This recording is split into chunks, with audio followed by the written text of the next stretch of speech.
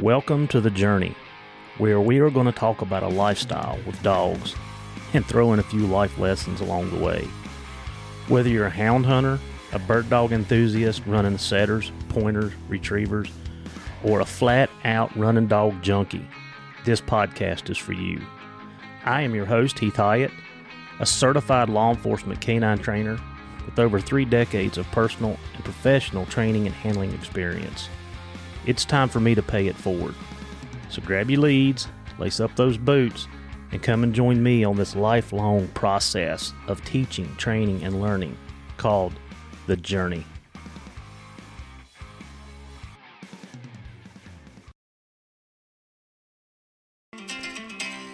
Do you like to be outdoors like I do? Hunting, fishing, hiking? If so, OnX is the app for you. I've been a loyal OnX user since 2013. It's the one app I can honestly say I use daily. While hunting, I know where I'm at all times. I mark trails, feeding, bedding areas, and the list goes on. When I'm traveling, I use it to pre-scout all the new places that I'm blessed to hunt. While out west hiking Yellowstone, I knew exactly where every trail went and the difficulty of each one. And here's a secret. I even use it to mark my favorite fishing spots. It's been a game changer at work. I've used it numerous times to get in touch with property owners. I even landed MedFlight one time in the middle of nowhere using the GPS coordinates. OnX has so many great features and tools, you can literally use it for everything. It is by far the best mapping app on the market. And hey, it's Houndsman XP approved. So get started with OnX today using HXP20 and know where you stand.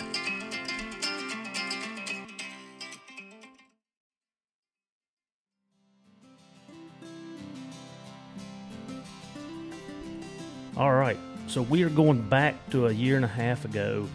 I've got Ariel Peldunas and Taylor. Say it. I ain't gonna Cuevas. Say it. Cuevas. I'm gonna get it right eventually. I just call you Taylor Q. And it's a C. It's a C. C-U-E-V-A. And Wesley said the same thing yesterday. So we just laughed about it. So, but yeah. So Ariel's been on a couple times. We talked about the sense of smell. We've talked about tone training. But the first time she was on, we actually talked about her status, where she's starting.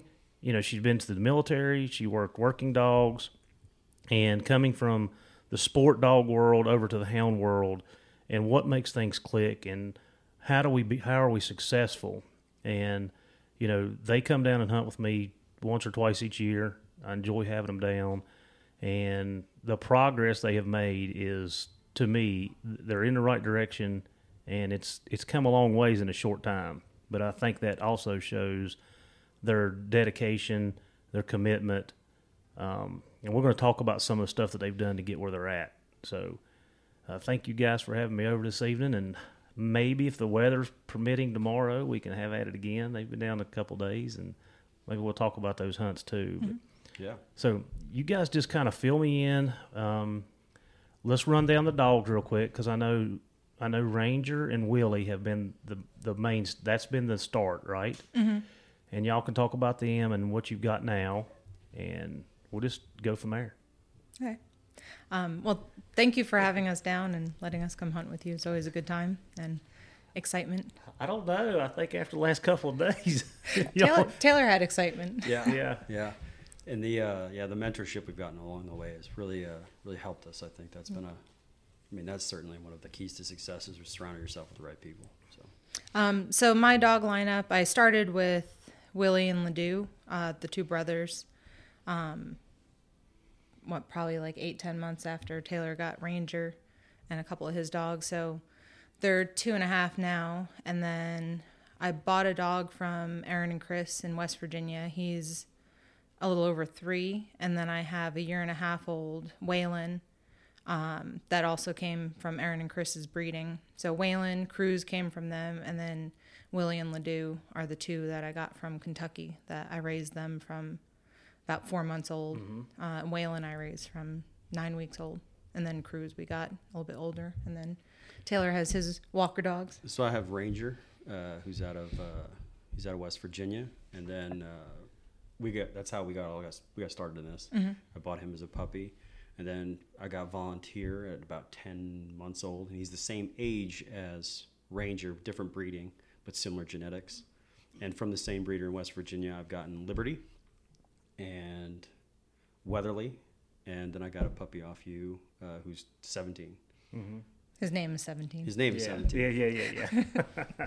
I'm telling you, when we was got together, whatever day it was, Thursday, and I told Chelsea hadn't seen him, but I did a double take, and now you see why when I pulled out Attica. Like, they look almost identical, don't they? They sure do. Yeah. Those genetics run strong. Yeah, well, I hope they are, like, they're good. But, yeah, he looks just like her. I mean, I was like, I didn't bring her today. Like, wait. And then it dawned on me. I was like, oh, that's his puppy. Yeah. So, now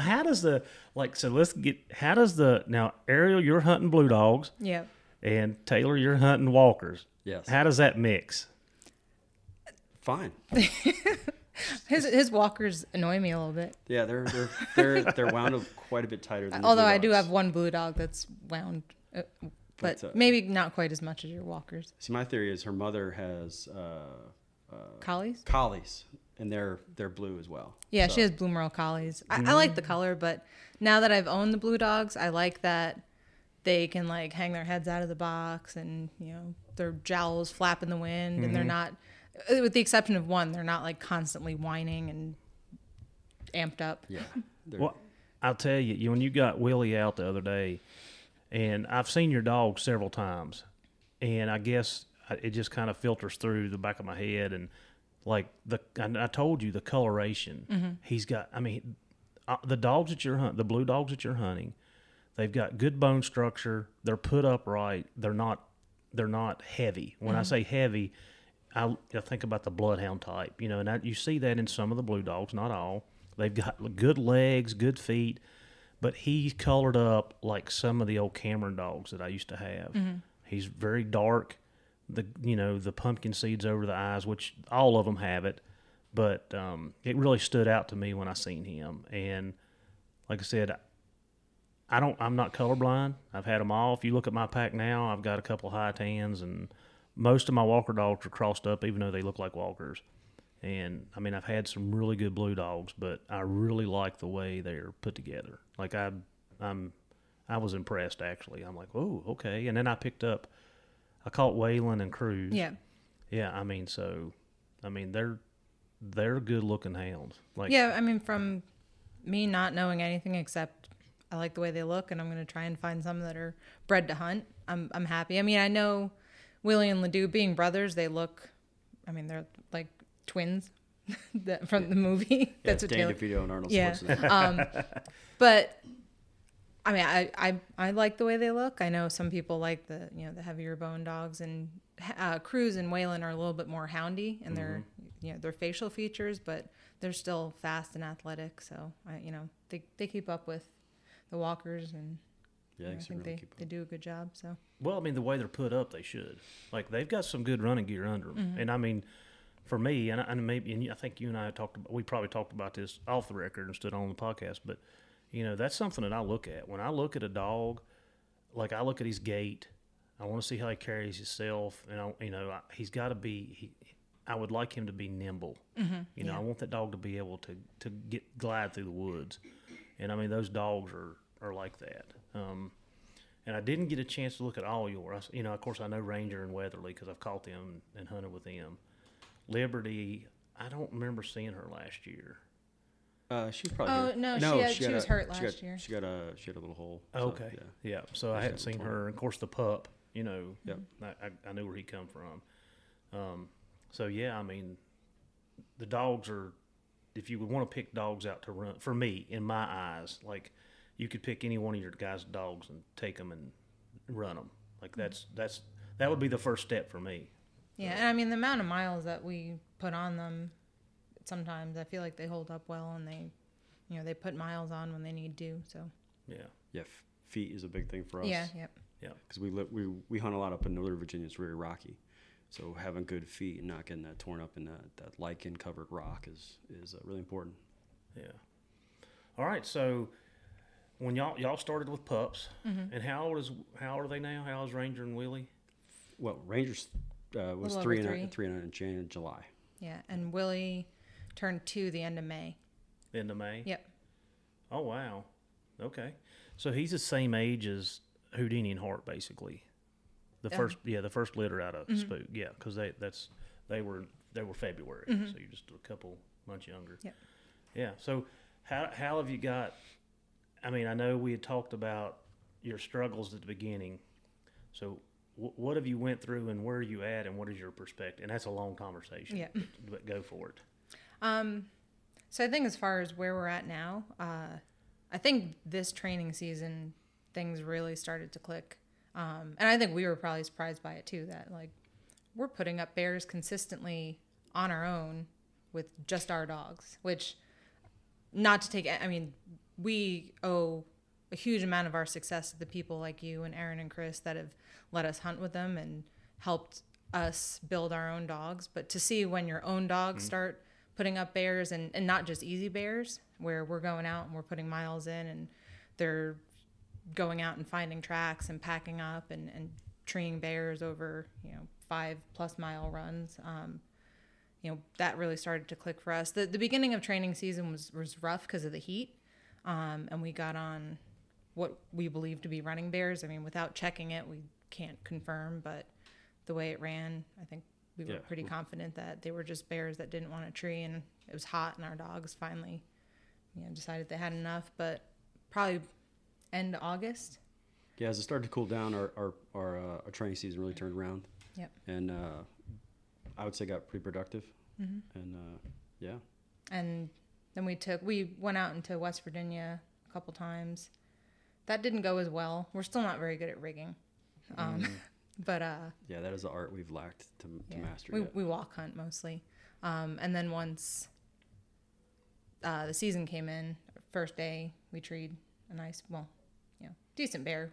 Yeah. We let it go, and then had a couple good runs and came down here. So I think it's finally coming together. I try not to be too I say I'm realistic. He says I'm pessimistic, but I think I have an optimistic view of where we're headed. Yeah, it's a upward trajectory. Yeah. Trajectory. And I guess you're good at explaining, I think, how we've happened to change our strategy and find more success. Yeah, so the strategy has been hunt bears where there are bears. We're from the Northern Virginia area. We got hammered with the mange, and it decimated populations. So in the county we hunt a lot in, or used to hunt a lot in, we were killing 50 to 65 bears a year. And in the last few years, we've only killed 3 to 5. So we're hunting something that not us personally, but we're out there trying to chase something that doesn't exist. So as soon as we moved venues and went elsewhere, where you can look at those statistics and say, hey, they still have the same rate of harvest they did 3 years ago, we've been met with a lot more success. We're able to chase them where there are. Yeah, and limit our trash races. Yep. I think now coyotes are our biggest challenge. I think it's everybody's challenge. I mean, it's so hard. I mean, your dogs will look so good during training season. And, and we talked about this the other day. Me and Garrett had this conversation, the females come in heat about midway through our season. And I think that plays a factor into why our dogs do what they do. I mean, I'll have 1 or 2 races a year. I mean, it's going to happen every year. I don't want it. I don't like it. And every time I see a coyote crossing the road, man, I'm putting my dogs out and, doing that training, doing that extinction training. Like I want it to stop, but I'm still going to have it. And I think I think everybody does really.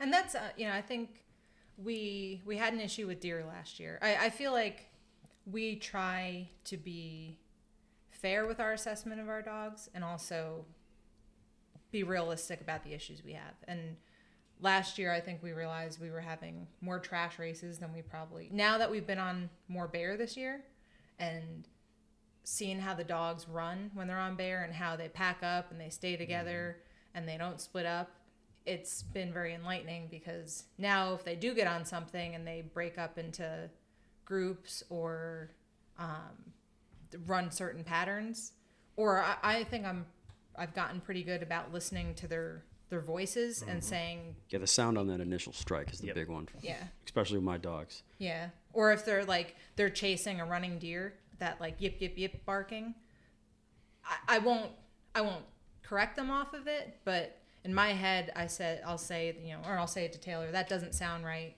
I think they might have jumped a deer. And sometimes they quit on their own. We have a couple dogs that have gotten better about quitting. Willie's gotten pretty good about checking the other ones. So I think learning our dogs over the last few seasons, and learning the nuances of their behavior and the nuances of how the game they run behave has helped us to have more success. And also being realistic that, every time they bark in the box, that's with rigging, our challenge is, my dogs are a lot better on the ground. In the box, I've got a couple that will bark at trash, and then they get the other ones going, and there's a lot of stopping, and should we let them go? Should we not? Maybe we'll let this one down and check it. So I think not just thinking every time the dogs bark or every time they want to run, they're on bear, and being willing to tone them back if we think it's wrong. Or if we see a deer run out, being willing to correct them and not let them get away with running trash. If we could see coyotes, that would be great. I mean, that's our one challenge. We've never seen a coyote. One time we were able to hear them barking at the dogs and knew that's what's going on, but other times it's informed speculation. Yeah. And I think that's been a nuance too, is we've made a point to not correct them off not knowing. So if we can see the deer jump and run, we'll correct. If we suspect, we'll tone and call them back to us. And that way they're taking a direction from us. And, she's gotten her dog so she can call him off a tree. My dogs certainly aren't that obedient, but that's her cup of tea. But then they're listening to me. They're following my directions. They're hunting for me versus like you did something wrong. Well, I can't confirm it, but I still want to inspire that chase something. That's ultimately what we're there for. Yeah. Is to get a dog race, get a race going. Yeah, I mean, there's a couple of things I want to follow up on what y'all just talked about. So let's go back to the rigging. And I have this conversation with my group all the time. And their dogs will strike, and they'll put them down, and they'll run around the truck and then get back up on the truck. And I'm like, okay, have you checked them on deer, coyote, yada, yada, yada? Well, yeah, I could drive by deer and they won't open. And you're in the canine world. You know some of these training tactics, and you know how dogs operate in certain environments. And I place it as a contextual thing. My dogs on that truck know that I have control of them. They can't go nowhere. They're tied up. So me barking at this is not gonna help. But I can take my young dogs who never said a word, put them on the ground, and you see that nose go up, you see that behavioral change, and you know what they're thinking. And it's because I've released that constriction from them. I've got you contained. Now you're free to do your own thing. You're free to make your own decision. And those young dogs, 9 out of 10 times, will try to take that track. But when they're on the box, they don't have that option. And dogs are not stupid. And I say that all the time. Well, put them down and see if they'll run them. No, they just don't bark at them. And I'm the only one that does that. Like, I can't tell you the times this training season. I mean, I got Axe and Attica and Rogue are the 3 young dogs that I was really working on during training season. And I can't tell you the times that a deer crossed in front of me and I'd get them out of the box. Boom. Or they would be, I was rigging Attica more than Axe and Rogue. And I'd get her off. She'd never say a word. I'd get her off and I could see that body language change. And then I'd, do my little training little episode and put them back in the box or put her back up on top, pet her up and go on. But I don't think enough people do that. And I think that causes a huge problem. And one of the other and I know I talked about this in another podcast, so I'll hit on it really quick, if you pack your dogs consistently to dogs crossing the road, your dog's going to strike other dogs.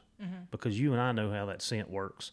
After the first 3 or 4 dogs come through there, it gets weaker and weaker and weaker, and you're smelling more dogs, not more bear.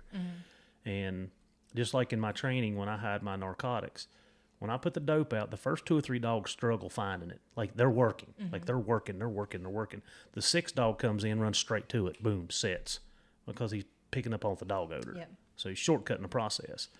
And I don't think everybody sees it that way. I don't think they understand, like, how dogs work. So back the rigging part, like, I think that's part of it. Is so we spent last winter in West Virginia every weekend in the snow. So that way we had a set case. We would see deer tracks out of the truck. Nothing. We put the dogs down on it. They'd run it. We'd correct, bring them back, move on to the next one. And this would go on. I mean, we had days we were rigging 60 miles doing this. And just case after case after case, you could see, oh, that's a fox. Those are coyotes. Oh, we jumped deer here. They're running across the road every time. Because I was doing what most of the guys do is I had the dogs up on the box. I'd ride around my neighborhood. If they barked, I would correct them. And how many times were you like, oh, the dogs don't bark at the deer in my yard? Yeah, exactly. So, like it's not the same thing. And it's not the same thing. And her big thing is context, just like you said. They know the context. They understand it 100%. You have to give them the opportunity to make a decision for themselves. That's right. And make it right. So and the other thing I notice is individually. So I was my young dog Waylon last season. I started him on raccoons, partly because I wasn't sure if I wanted to make him a bear dog, or I mean, I couldn't help it. He's a bear dog now, but back then I was like, maybe I want a coon dog. No, but anyway, I started him, and I was going out to the WMAs by my house, and one guy that we know from the coon club had said, hey, every evening there's deer that come out in this one field. So I drive down there, 9, 10 o'clock at night, and use my headlamp and look for deer eyes. And if there was deer out there, I didn't have a truck to rig out of at the time, but I'd go park, I'd take my dogs out and just walk them down the road and walk them through the field and see if they would strike the deer. And then I'd usually take a drag, or it's not a real heavy raccoon area, but usually I'd take some kind of drag, so then I could hopefully at least reward them on the scent that I want them to follow. But even that, I found they got wise to that pretty quickly. But as soon as we were together and we collared them up and we're driving down the road with all of our dogs, they're in a different mindset, and deer jump out and they're whining and looking at them, and we'd take them out, dump the box, sometimes walk them up. I got a lot of this from talking to you, is not making them feel like we're pushing them to do something wrong, but giving them the opportunity to make the mistake and seeing, okay, how far are they going to take this? Some of them would go 25, 50 yards and turn around on their own. Others were committed, and being able to kind of give them the opportunity that looked as much like our, I want to say operational context from my training background, but the context that we're going to have them performing in, make it as similar as possible to a bear hunt. So they're in that mindset, and then no, you're not allowed to chase deer. So I think we've come a long way. We still have some that if deer jump up in front of them, they just have more prey drive. But Willie has seemed to be pretty good about not joining in. A couple of your dogs. I've got 2 of my dogs that are getting more and more honest all the time. And you can kind of tell. I mean, they'll be on a bear track where they're kind of packing up and going together, and then all of a sudden you hear them like scream and start yipping and barking, and they split up. I'm like, I think they probably jumped some deer. And a couple of the dogs will go on, and I'll say, well, I think those dogs are probably still on the bear, and the rest jump some deer, and they're gallivanting. But that hasn't happened too much this season, I think. No, we got that pretty tuned up. Yeah. So. Yeah, but it's a constant battle. I mean, my old dogs now they'll be 5 after the first of the year, which are Spook and Kate, and then Trip was 3, and then everything else is 2.5 and under. And even, I've turned Spook this year already. The first week of season, I turned him into 2 or 3 races, and he told on them. But I turned him into one race, and he barked enough to us to pack dogs, and we packed dogs, and it was a cluster. And he turned to come back. Like after everything else got going, he was like, nah, and it was too late then. Got everyone else started. Yeah, I already started putting my young dogs in. So as soon as that happened, I did exactly what you said. I didn't shock them. I toned them, started bringing them back. And I'm like you, I want to see it. Like, and we've talked about this a lot. Like, if I know, then okay. And if I don't know, I'm not guessing because I can't, just like Friday, I had 2 young dogs down, and I don't know what they're doing. Like, they took off. I had no clue. I didn't stop them. I mean, I didn't try to stop them. But as soon as I could get spooked to him, and I put him in, and he started I mean, I knew then. And, I mean, most people would have probably started zapping them. Yeah. You know, and Well, even Thursday, you said there was some degree of uncertainty when that bear got jumped and running. And, you know, you gotta.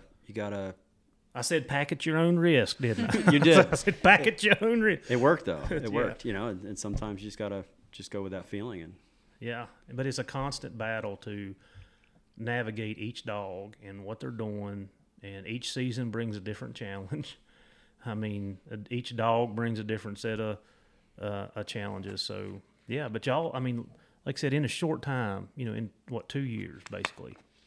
Was last year y'all's first real year? Yeah. Because everything was puppies. Yeah, because the first year it was just young dogs. They, I think they ran a lot of deer that season. Yeah, but when those rays start busting up like that, like that's when you start scratching your head, going. And there's certainly been one of our first hunts where Willie treed the bear by himself, the older cub. Yeah. So the guy we hunt, Andrew, he's like, the speed he moves through the mountains is insane, and I'm pretty slow.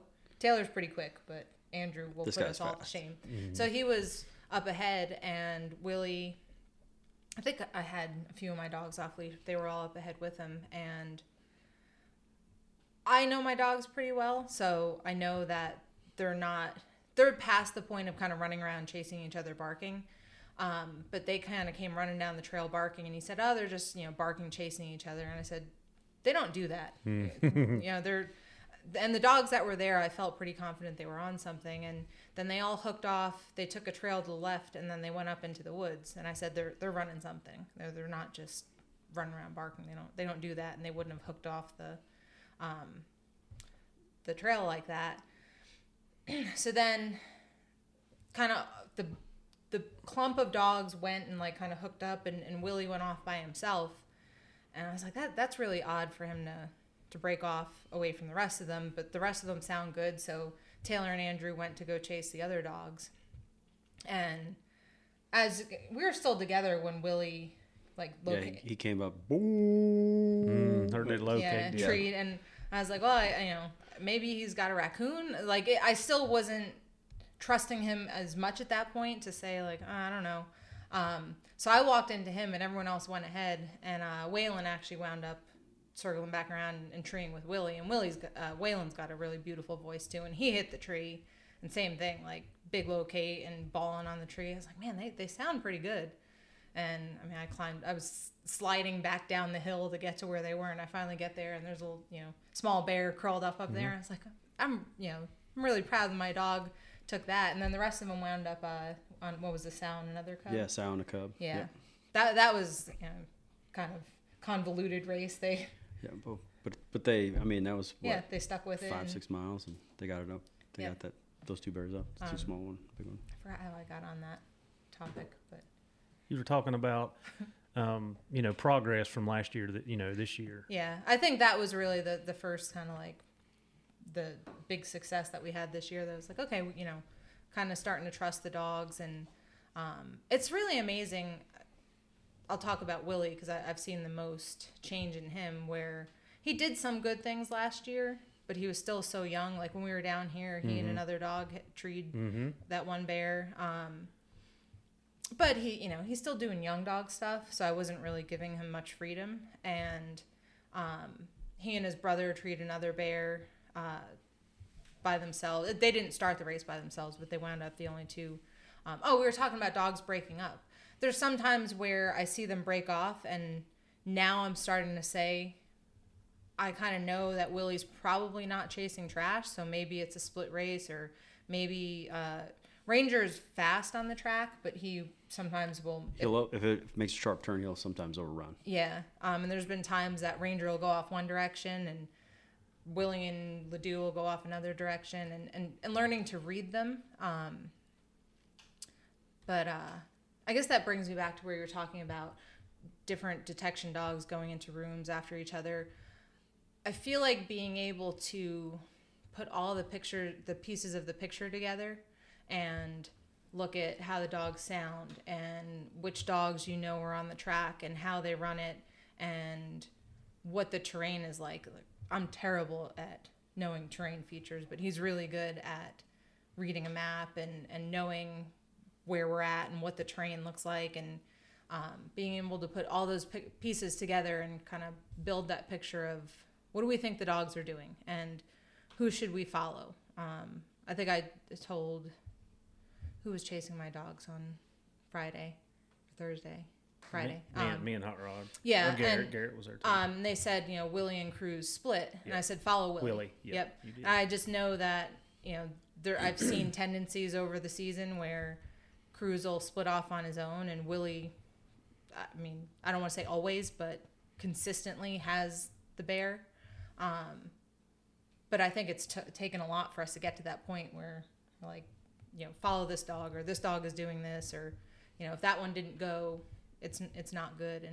And being able to kind of see why are they not rigging a track where a bunch of other dogs went through? Is it because there's not bear scent there, or is it because they're, smelling the other dogs and not smelling the bear? So,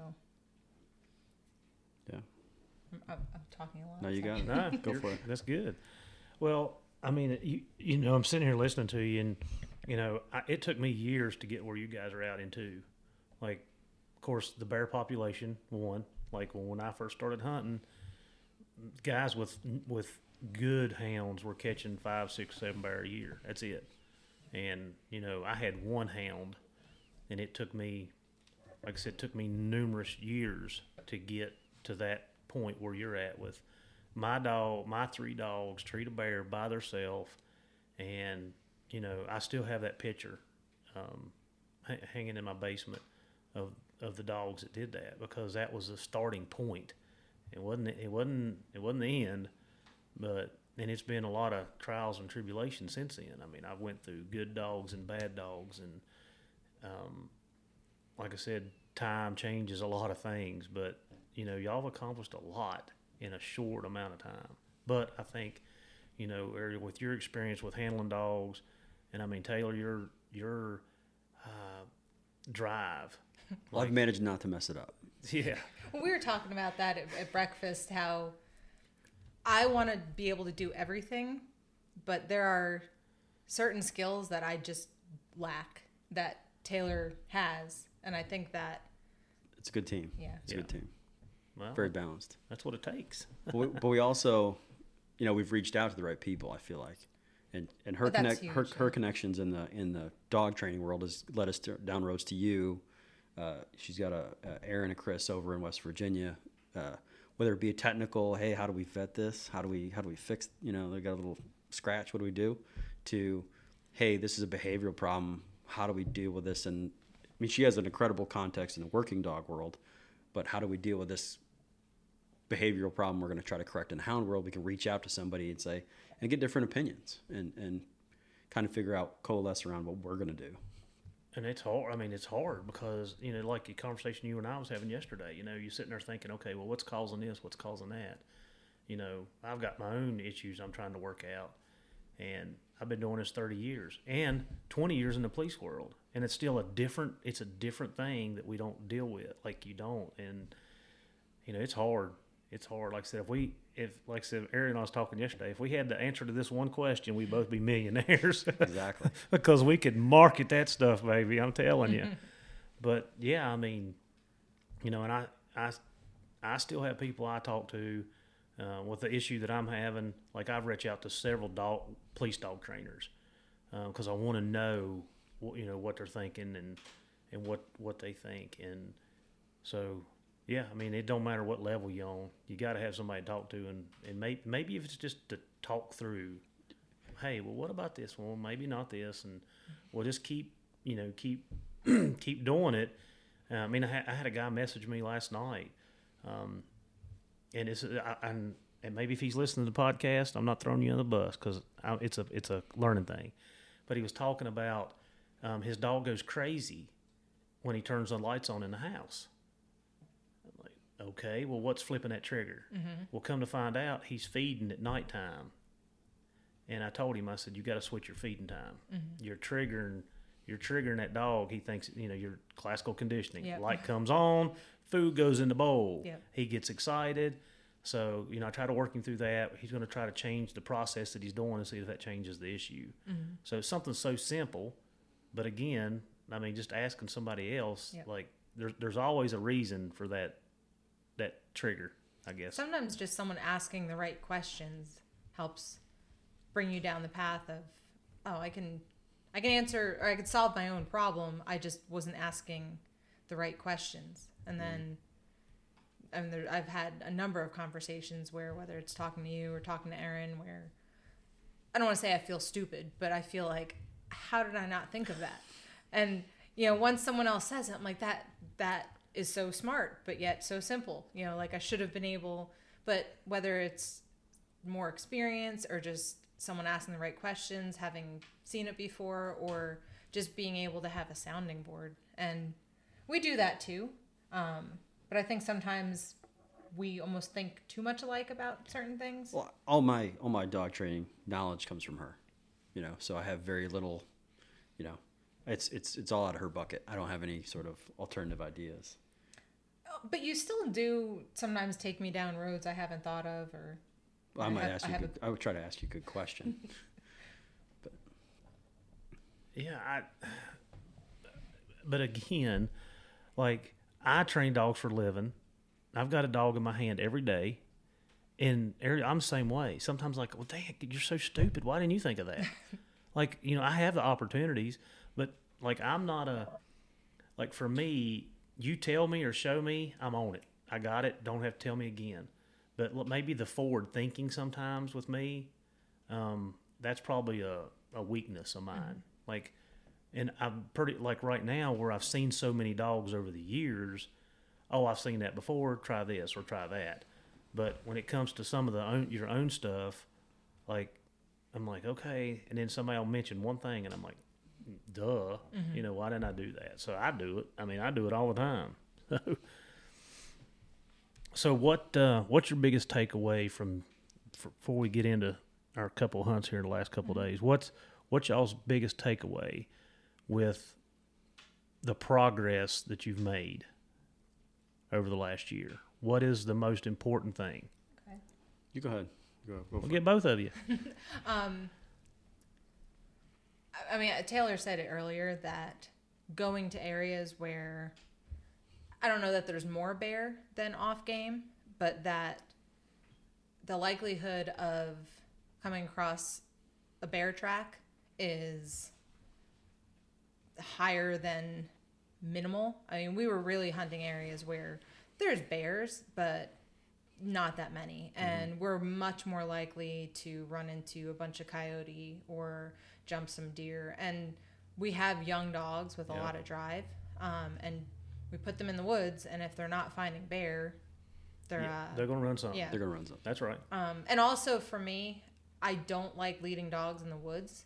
Mm-hmm. And I get incredibly frustrated when they're banging into me and tripping me and stepping on me. But having to gut through that sometimes, to not let a bunch of young dogs be loose together, because trouble. Once they have the company, they're making bad decisions. I think those two aspects were, we've got dogs that have good genetics, I think, that have a lot of drive. They want to run game. And also enlisting the help of, I sent a couple of we sent a few of our dogs to Aaron and Chris to run for a month or so. Yeah, and the reality is Virginia has such limited training seasons. there are opportunities outside Virginia for you to send your dog away for training, and to get that young dog on 20 bears in 2 weeks, and they know what they're looking for at that point. Like that, I hate to sound like that, but I can put in a ton of work, but I'm only putting it in 2 months and then another month in December, versus I can get dogs out, in the springtime and have them going to other states. And yeah, you're handing them off to somebody, and that's scary. That's a very scary proposition, because all our dogs come in the house, and they're working dogs. We understand the risk, but they're all valuable to us, and you're taking them to, you have to trust them, and they're going to do a dangerous job. It's not even that we don't have trust in the people they're going to, but just if we put them in a bad situation, it's different than someone else. Not in a bad. If we give them a job to do that, there's inherent risk. At least we're making that decision and we're taking that risk. But we sent them to people that we felt were trustworthy, and whether it was they were running in the type of environment we were running in, or they were just going somewhere where they were getting on a bunch of bears, just to kind of get it in their head, this is what you're supposed to chase. So that when we got them back from training, we were able to go into our season. We tried to time it that we could go into training season pretty soon after, and fresh. Have that fresh in their head. So not being afraid to ask for help and pay for help. I know that's not something that everyone is comfortable doing, but I think we felt like with our... And I think there's only a certain amount you can do with that, because a lot of those places we've sent our dogs off to are in North Carolina, and they're running off bait piles. And you don't want your dogs to show up on a bait pile, take a hot track every time. Yeah. Like we're using that as a tool when they're young. Yeah, they've seen a few bears. We're gonna send them off to say like, hey, this is what we want you to run. And that in those environments down in North Carolina, I think they're getting a lot of contact with bears. They're not just running and treeing. They're getting bait up. They're in bay ups and stuff like that. Bears swim. So now we've got dogs. We were in West Virginia, and the bears, like, we've had races go across the New River, like swim in the river, because they know, like, hey, it might be on the other side. The track ends here at the water. We're going to go on the other side of the water. Yeah. And, it was just not things that, we didn't start off with older, experienced dogs in our pack, which I think that's something we thought back on that, maybe we should have done that. But I think there's a lot of satisfaction in knowing, like, we've raised these dogs from puppies. We didn't do it 100% ourselves. We did get some help with, training and being able to hunt with people that had experienced dogs. But we know everything that went into these dogs. We know the good and the bad, their idiosyncrasies. So I think, to get back to the original question, learning to read our dogs was huge too. Yeah. Yeah, I was going to ask you, but you kind of answered that question. Like, how do you, like, Eric, especially you, how do you feel when you let somebody else, like, take your dog? When I was younger in this, I used to do the same thing, and a lot of us, because I didn't have time. I've let several people take and hunt my dog. My buddies in New York, that's different. Like, because I, like, trust them. And when they sent their dogs to me, like, it was my dog. I'm going to treat it like mine. I'm going to do the same thing, but I have also sent my dogs to some people that run, that advertise. And I don't know, like, I'm at the point now where I don't hardly want anybody touching my dogs. And I don't mean like touching, but like, I want them, I guess it's me because I'm the way I am, and I know that's a bad thing, but I want to do things a certain way. Like, I'm structured in what I do. And I sent a dog couple, well, he's dead now, so it's probably been 5, 6, 7, well, it was before Spook, so Spook and Kate will be 5, so it's been at least over 5 years ago. I sent a dog that I was on the fence about. He was okay, and I sent him up to a guy to hunt, and the guy took him and hunted him, and he'd done everything that you guys got the feedback and the videos, and he said he's an average dog. Said he goes, he does, but he's not going to blow the world up doing it. And that's the last dog I've let go. And now I'm like, I've got so many dogs I could send 3 or 4 off, but I just can't let myself do it anymore. And I mean, that's just maybe me. That's me. Yeah. So I think I have to compartmentalize, and one, I do a lot. I feel like I put a lot of thought into who I'm sending them to, and trying to research and look at other people that have sent their dogs, and did they come back healthy, and are they getting good feedback. Aaron and Chris, I have a friendship with. We've hunted with them, so there wasn't really any apprehension there, just because I knew, and they hunt really similar to us, so I felt like our dogs were going to be in a similar environment, hunted similarly, and while I try not to bug people and say like, oh, how's my dog doing? How's my dog doing? But because I talk to Aaron regularly, we would chit chat, and I had pretty consistent updates.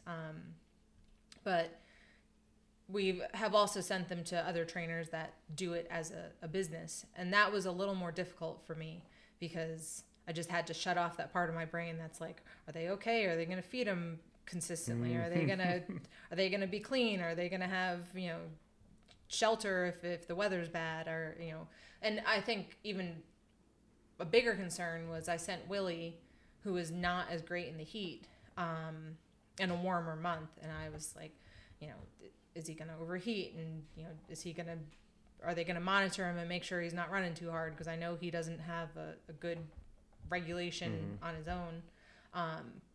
But I think there's just part of me that maybe it's just like, because I've been in the military and worked with military working dogs, and working dogs where I just say like, this is their job. I have to trust that if I'm sending them to someone, I'm making that decision, and I have to trust that it's going to be okay. And we were lucky enough that we did get updates, and I felt comfortable with that enough we sent a couple rounds of dogs off. And we have had people we haven't sent them to again. So I'm not going to say, and probably most people, that particular trainer would, most houndsmen would say, oh, that dog was great. It didn't really meet our standard, so we haven't sent dogs back there. And I'm not going to, it's just. I might just have a slightly higher standard. Yeah, It was more that, I feel like, having been in the training business, updating, let us know how the dog is doing every once in a while is And she trained pet dogs for a short time, and the amount of interaction that a pet dog owner has to have with you. yes, You're weighing it every day to make sure, to put it in a log to make sure it hasn't lost a certain amount of weight, because if it loses weight, but certainly don't expect we're not expecting that. We just, at the end of the week, we're going, hey, this is how things are going. Yeah. Well, like I said, I think a lot of people do that, and I guess I'm blessed right now where I can travel. I'm blessed, and I've made a lot of connections and have a lot of friends, and I can keep my dogs just busy enough that I don't. But no, that's a good thing. I mean, I know a lot of guys do it, and if it gives your dog like you said, you timed it, and that's what I do. Like, I like to go to New York right before our season comes in. That gives my dogs, like, I know they're in the right frame of mind when season's right. They'll come back and boom, here we go. Yeah. So yeah. I think one other thing that was really important to me is I want an honest assessment. Yeah. Don't blow smoke up my rear. Tell me if my dog is worth keeping or not. Because I don't want to waste time by someone saying like, oh yeah, your dog is doing great, and treeing every bear he sees. Like, I don't expect miracles. I just want to know whether or not how my dog performs, and what you see, so that way I can take that back. And I feel like that was it was good to have those experiences where I can get an honest assessment. I can build an honest picture of what my dog is doing, so that way when we go back and we start our season, I can apply what I know. What about you, Taylor? What do you think? I think a lot of you guys have been doing this for generations, so there's no reason to invent a wheel. There is a path out there, and you have to find somebody who hunts like you do, and who has the same sort of ethic, training structure, personality you do. seek that person out and try to get a mentor out of that person. And you don't have to be the hero who's out there trying to do it every day by yourselves, whether it be genetics, training techniques, equipment, what you want your box to look like. There's a million things that everybody's already thought out. Don't ask somebody hey, how do you do this? Or what do you want that to look like? Or when this happens, what should I do? Or, hey, here's a picture of the track on my Garmin. What do you think? This is how it went. And I think running hounds has been the most family-oriented sport I've ever been involved in. Everybody seems to be very welcoming and taking you in as long as you're approaching from an honest, hey, can you help me? I'm being humble. I'm willing to put in the hard work. I just don't know what the next step is, or I don't know how do I progress. So that would be my takeaway is try to find the right people. Yeah. Yeah. And there's a lot of good people out there for sure. Yeah. Like I said, I've met some of my best and closest friends. And I mean, I wouldn't change it for the world really. So, well, let's dive in. Let's take a quick 10, 15 minutes here and talk about this week. You guys come down and kind of throwed y'all right in the fire. That's what Taylor's good at. Hey, I'm telling you right now, I am so happy that he was where he was at Thursday because I was way out of pocket. There's no way I could get there. And Bugs, I'm sorry, but you got to step it up, man. You got to walk faster. We were together, and he just took off running off trail down the hill. I said, "Where are you going?" The trail goes to them. He's like, "This is the quickest way, just bushwhack." So that's why I was not with him, because I can't get through the woods as quickly as Taylor can. No, you can scoot. But, I mean, well, so you and I caught a bear in a hole about the same time. Yeah. Mm-hmm. You caught one on one side. I had a little old female in a hole on the other side, and then Hunter and Greg had another hole. So we had 3 holes within an hour. Yep. Everybody was like, hey, it's in a hole, it's in a hole. Yeah. And then, we'll go back to what Taylor was talking about earlier. So we get the dogs out, and we go on to go hunting because we still have a couple miles to hunt out. And I know you guys like to walk too. I know riding around in the truck's not your thing. But anyway, we walked the track. We kept hunting this area. And Bob was with me, and I told Bob, I said, we're getting ready to get in a really good spot right here. And he's like, yeah. And I'm like, yeah, this is a really good area across these next couple ridges. And we got through about the second ridge, and Spook had went down in the holler a couple hundred yards. And y'all never heard the beginning of it, did you? No. Because where y'all were up so high, I thought y'all would. But anyway, Spook opened a couple times. I had Spook and Kate, Houdini, and Hart loose. I had 4 dogs loose, and I had 2 dogs on the lead with me. And Spook opened enough for me to send Trip. I sent Trip, and it got quiet. And about the time Trip got there, he just come out of the other end of there just smoking, yo. I mean, just gone. And then Kate, Houdini, I don't remember who opened what, but they opened up. Bob sent a dog or 2. Well, he had 2 dogs, so he sent his, and I still had Rogue on lead. And Trip just kind of pulled out of there. And that's when they were asking me, and I'm like, I don't know. I'm not 100% behind him yet. He does a good job. He'll tree bear by himself, but I've also had several off races. So he's not 100% broke. And Kate was opening, and I hollered back, and I said, well, Kate's in there. And Bob's like, what are we going to do? I said, well, we're going to try to catch up with him. And anyway, about that time, I was like, well, if it's junk, I'm going to put him into it too. So I sent Rogue, and Rogue went down there, and as soon as he hit where their track was, I mean, he was just, he's a chop-mouthed dog. I mean, he just left out of there, and it wasn't just a short time. Did y'all hear him coming underneath you? Yeah, we heard him as they came through the first little called tributary down into the main creek. Yeah. We did hear it, yeah. Okay. As they entered into there. And then they pulled up. Yep. And you heard all that. Yeah, heard all that. Yeah. And then it wasn't long. Hunter was screaming that they run a bear right out in front of them. And so they'd packed it up, and it made a loop in that area and come back down and split and started up on where you guys were at. Thank the Lord you were over there, and run it basically right up in your lap. Right up. Yep. I came right down into it, and they came right up to me. So yeah. we met in the middle, and Yeah, it wasn't in the mood for treeing. I'll give it that. Do what? It wasn't in the mood for treeing, so it was. No. It was on the ground, and That's your biggest bear? Yeah, oh yeah. That's probably, honestly, it's probably the biggest one I've seen. Really? Yeah.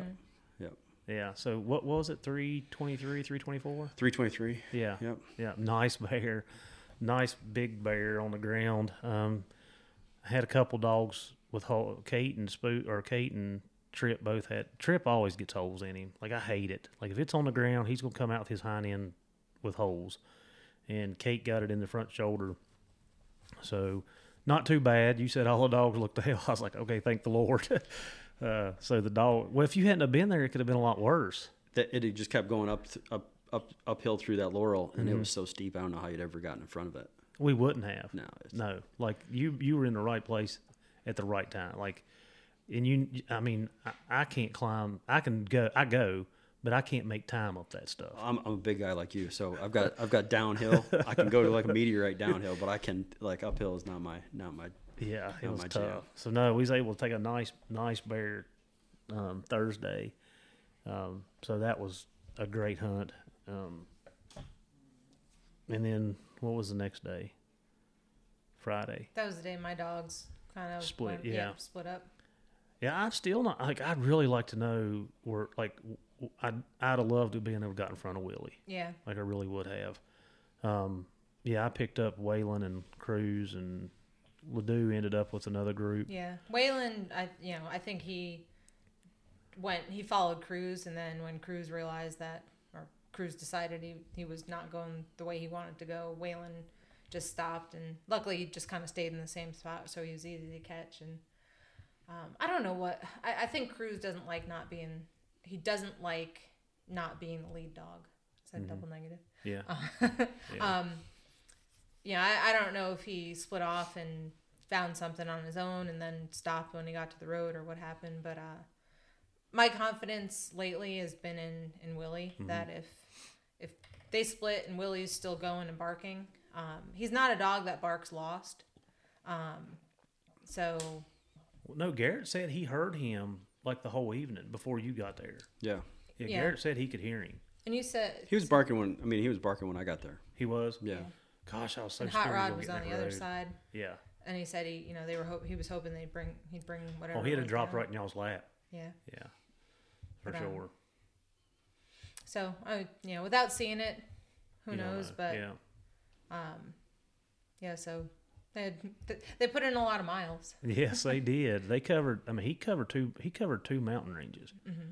He was the dog that swam the New River, and I got across when we were in West Virginia. I got across the river, and he was treed for a little while, and then moved on, and he got cliffed out, and I had to figure out how to get down a cliff to get him. But he puts in miles when he's running something, which isn't always good because sometimes the other dogs don't stick with him. Yeah, but it's kind of like, Spook.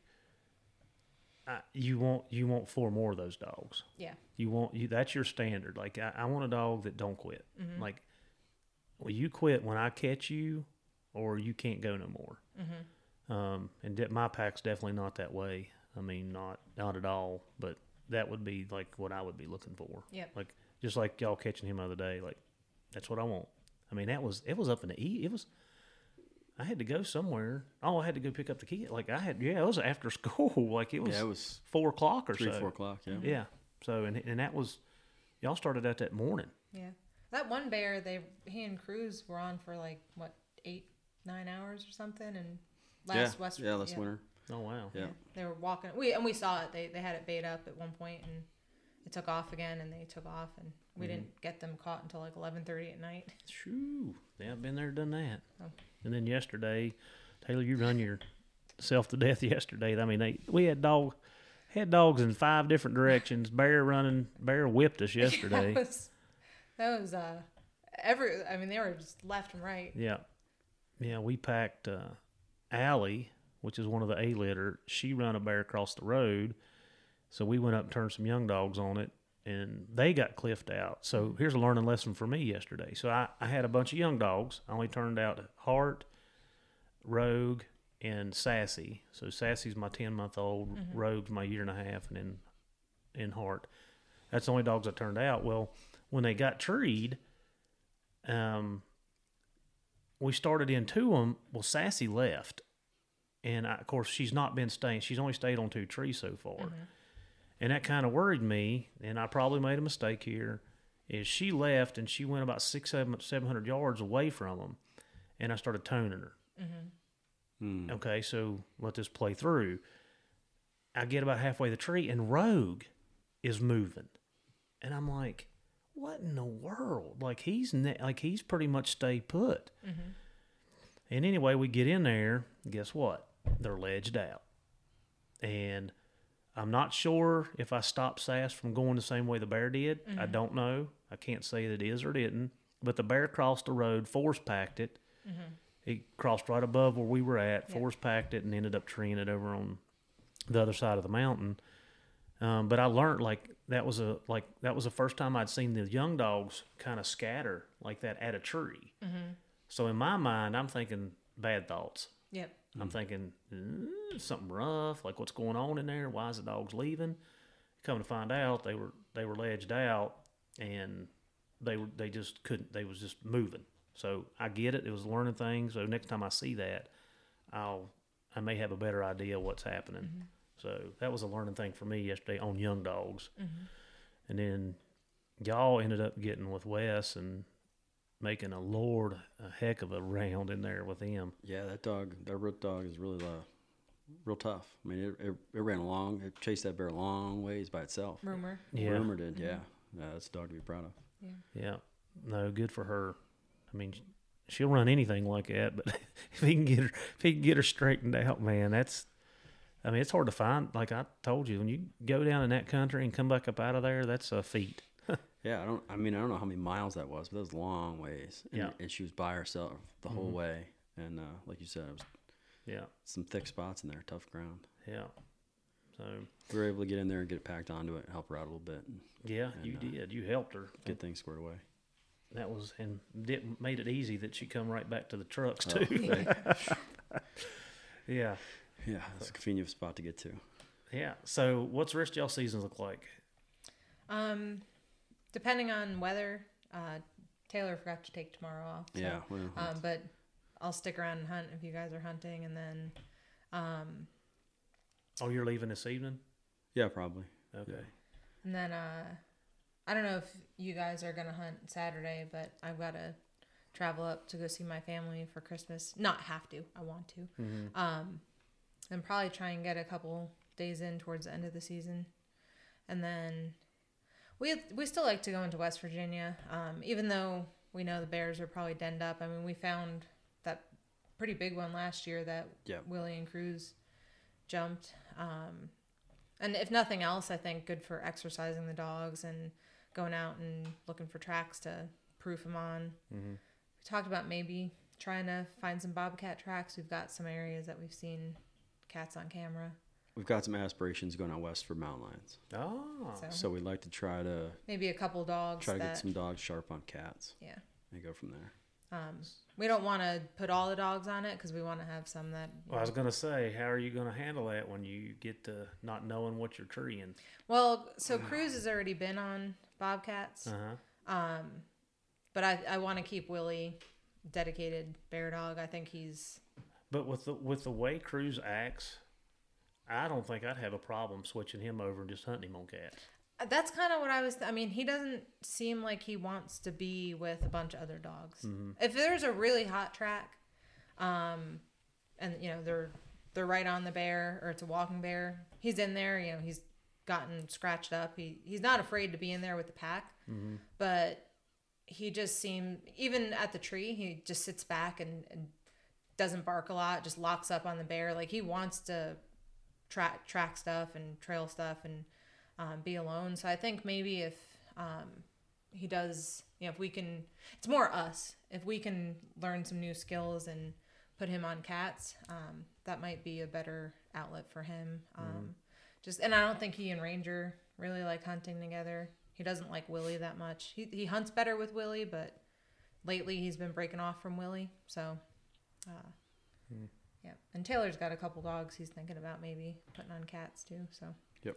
And then hopefully it'll warm up enough in March that we can maybe get on some more bears in West Virginia before we can't hunt there anymore. Yeah. Train there anymore. Yeah. Well, nice. Yeah. Well, and that's something I think we need to put into perspective before we get off here. But you guys are really only hunting weekends. Yes. Yeah. I mean, that's another thing. You're not like, I take the month of September and December off. You guys are hunting when you can and take a vacation to go here or go to West Virginia. But you guys are basically hunting Saturdays and Sundays. So that makes the, where you're at now, even better because the shorter amount of hunting time that you guys get. So, I mean, I think that's something that's important for people to hear is you're doing it on weekends, and that plays into you sending your dogs to somebody to hunt because that's valuable time that you guys don't get. Absolutely. And we have multiple treadmills. We're out. I mean, it's not like our dogs are sitting in a kennel not doing anything. We try to keep our dogs active and fit and moving, and then that way when we do get the opportunities, they're in shape when it's ready when it's time to go. No, that's right. And I think we had to make the commitment to we're gonna have to travel to places that we want to hunt. Make some sacrifices. Like I don't train gamble during hunting season because I know that we're gonna be getting up and driving 2 to 3 hours to our normal, probably about 2.5 hours to where we normally hunt. And then the amount of miles we put in, like I said, I mean, Taylor is like, a lot of times I'm like, just go ahead. He moves through the mountains like a ninja. And I'm just like working my way behind and then get up and do it again the next day, even though we put in, 10 plus miles one day. So it's definitely a commitment. We also have to work, unfortunately. Yes. Counting the days. Counting the days. Well, I appreciate you guys coming on. And like I said, I really enjoy you coming down. The rest of the group enjoys it. So hopefully it'll just continue and grow from there. So, all right, guys, until the next time, thank you for helping us teach, train, and learn. Thank you. Thank you. The Journey on Houndsman XP has teamed up with One TDC. This dual-action support for oral health and mobility in our dogs. This unique supplement is so effective that it is recommended by top veterinarian experts worldwide to maintain and improve our dog's health in 4 different areas. Their oral health, hips, joints, and muscles, skin, coat, energy, and recovery. Guys, I've been using this product for the last 6 months, and it has been a game changer for me. If you're looking for something to help with the overall health of your dog, go to worksowell.com and give this product a try. It is highly recommended by Houndsman XP here on The Journey.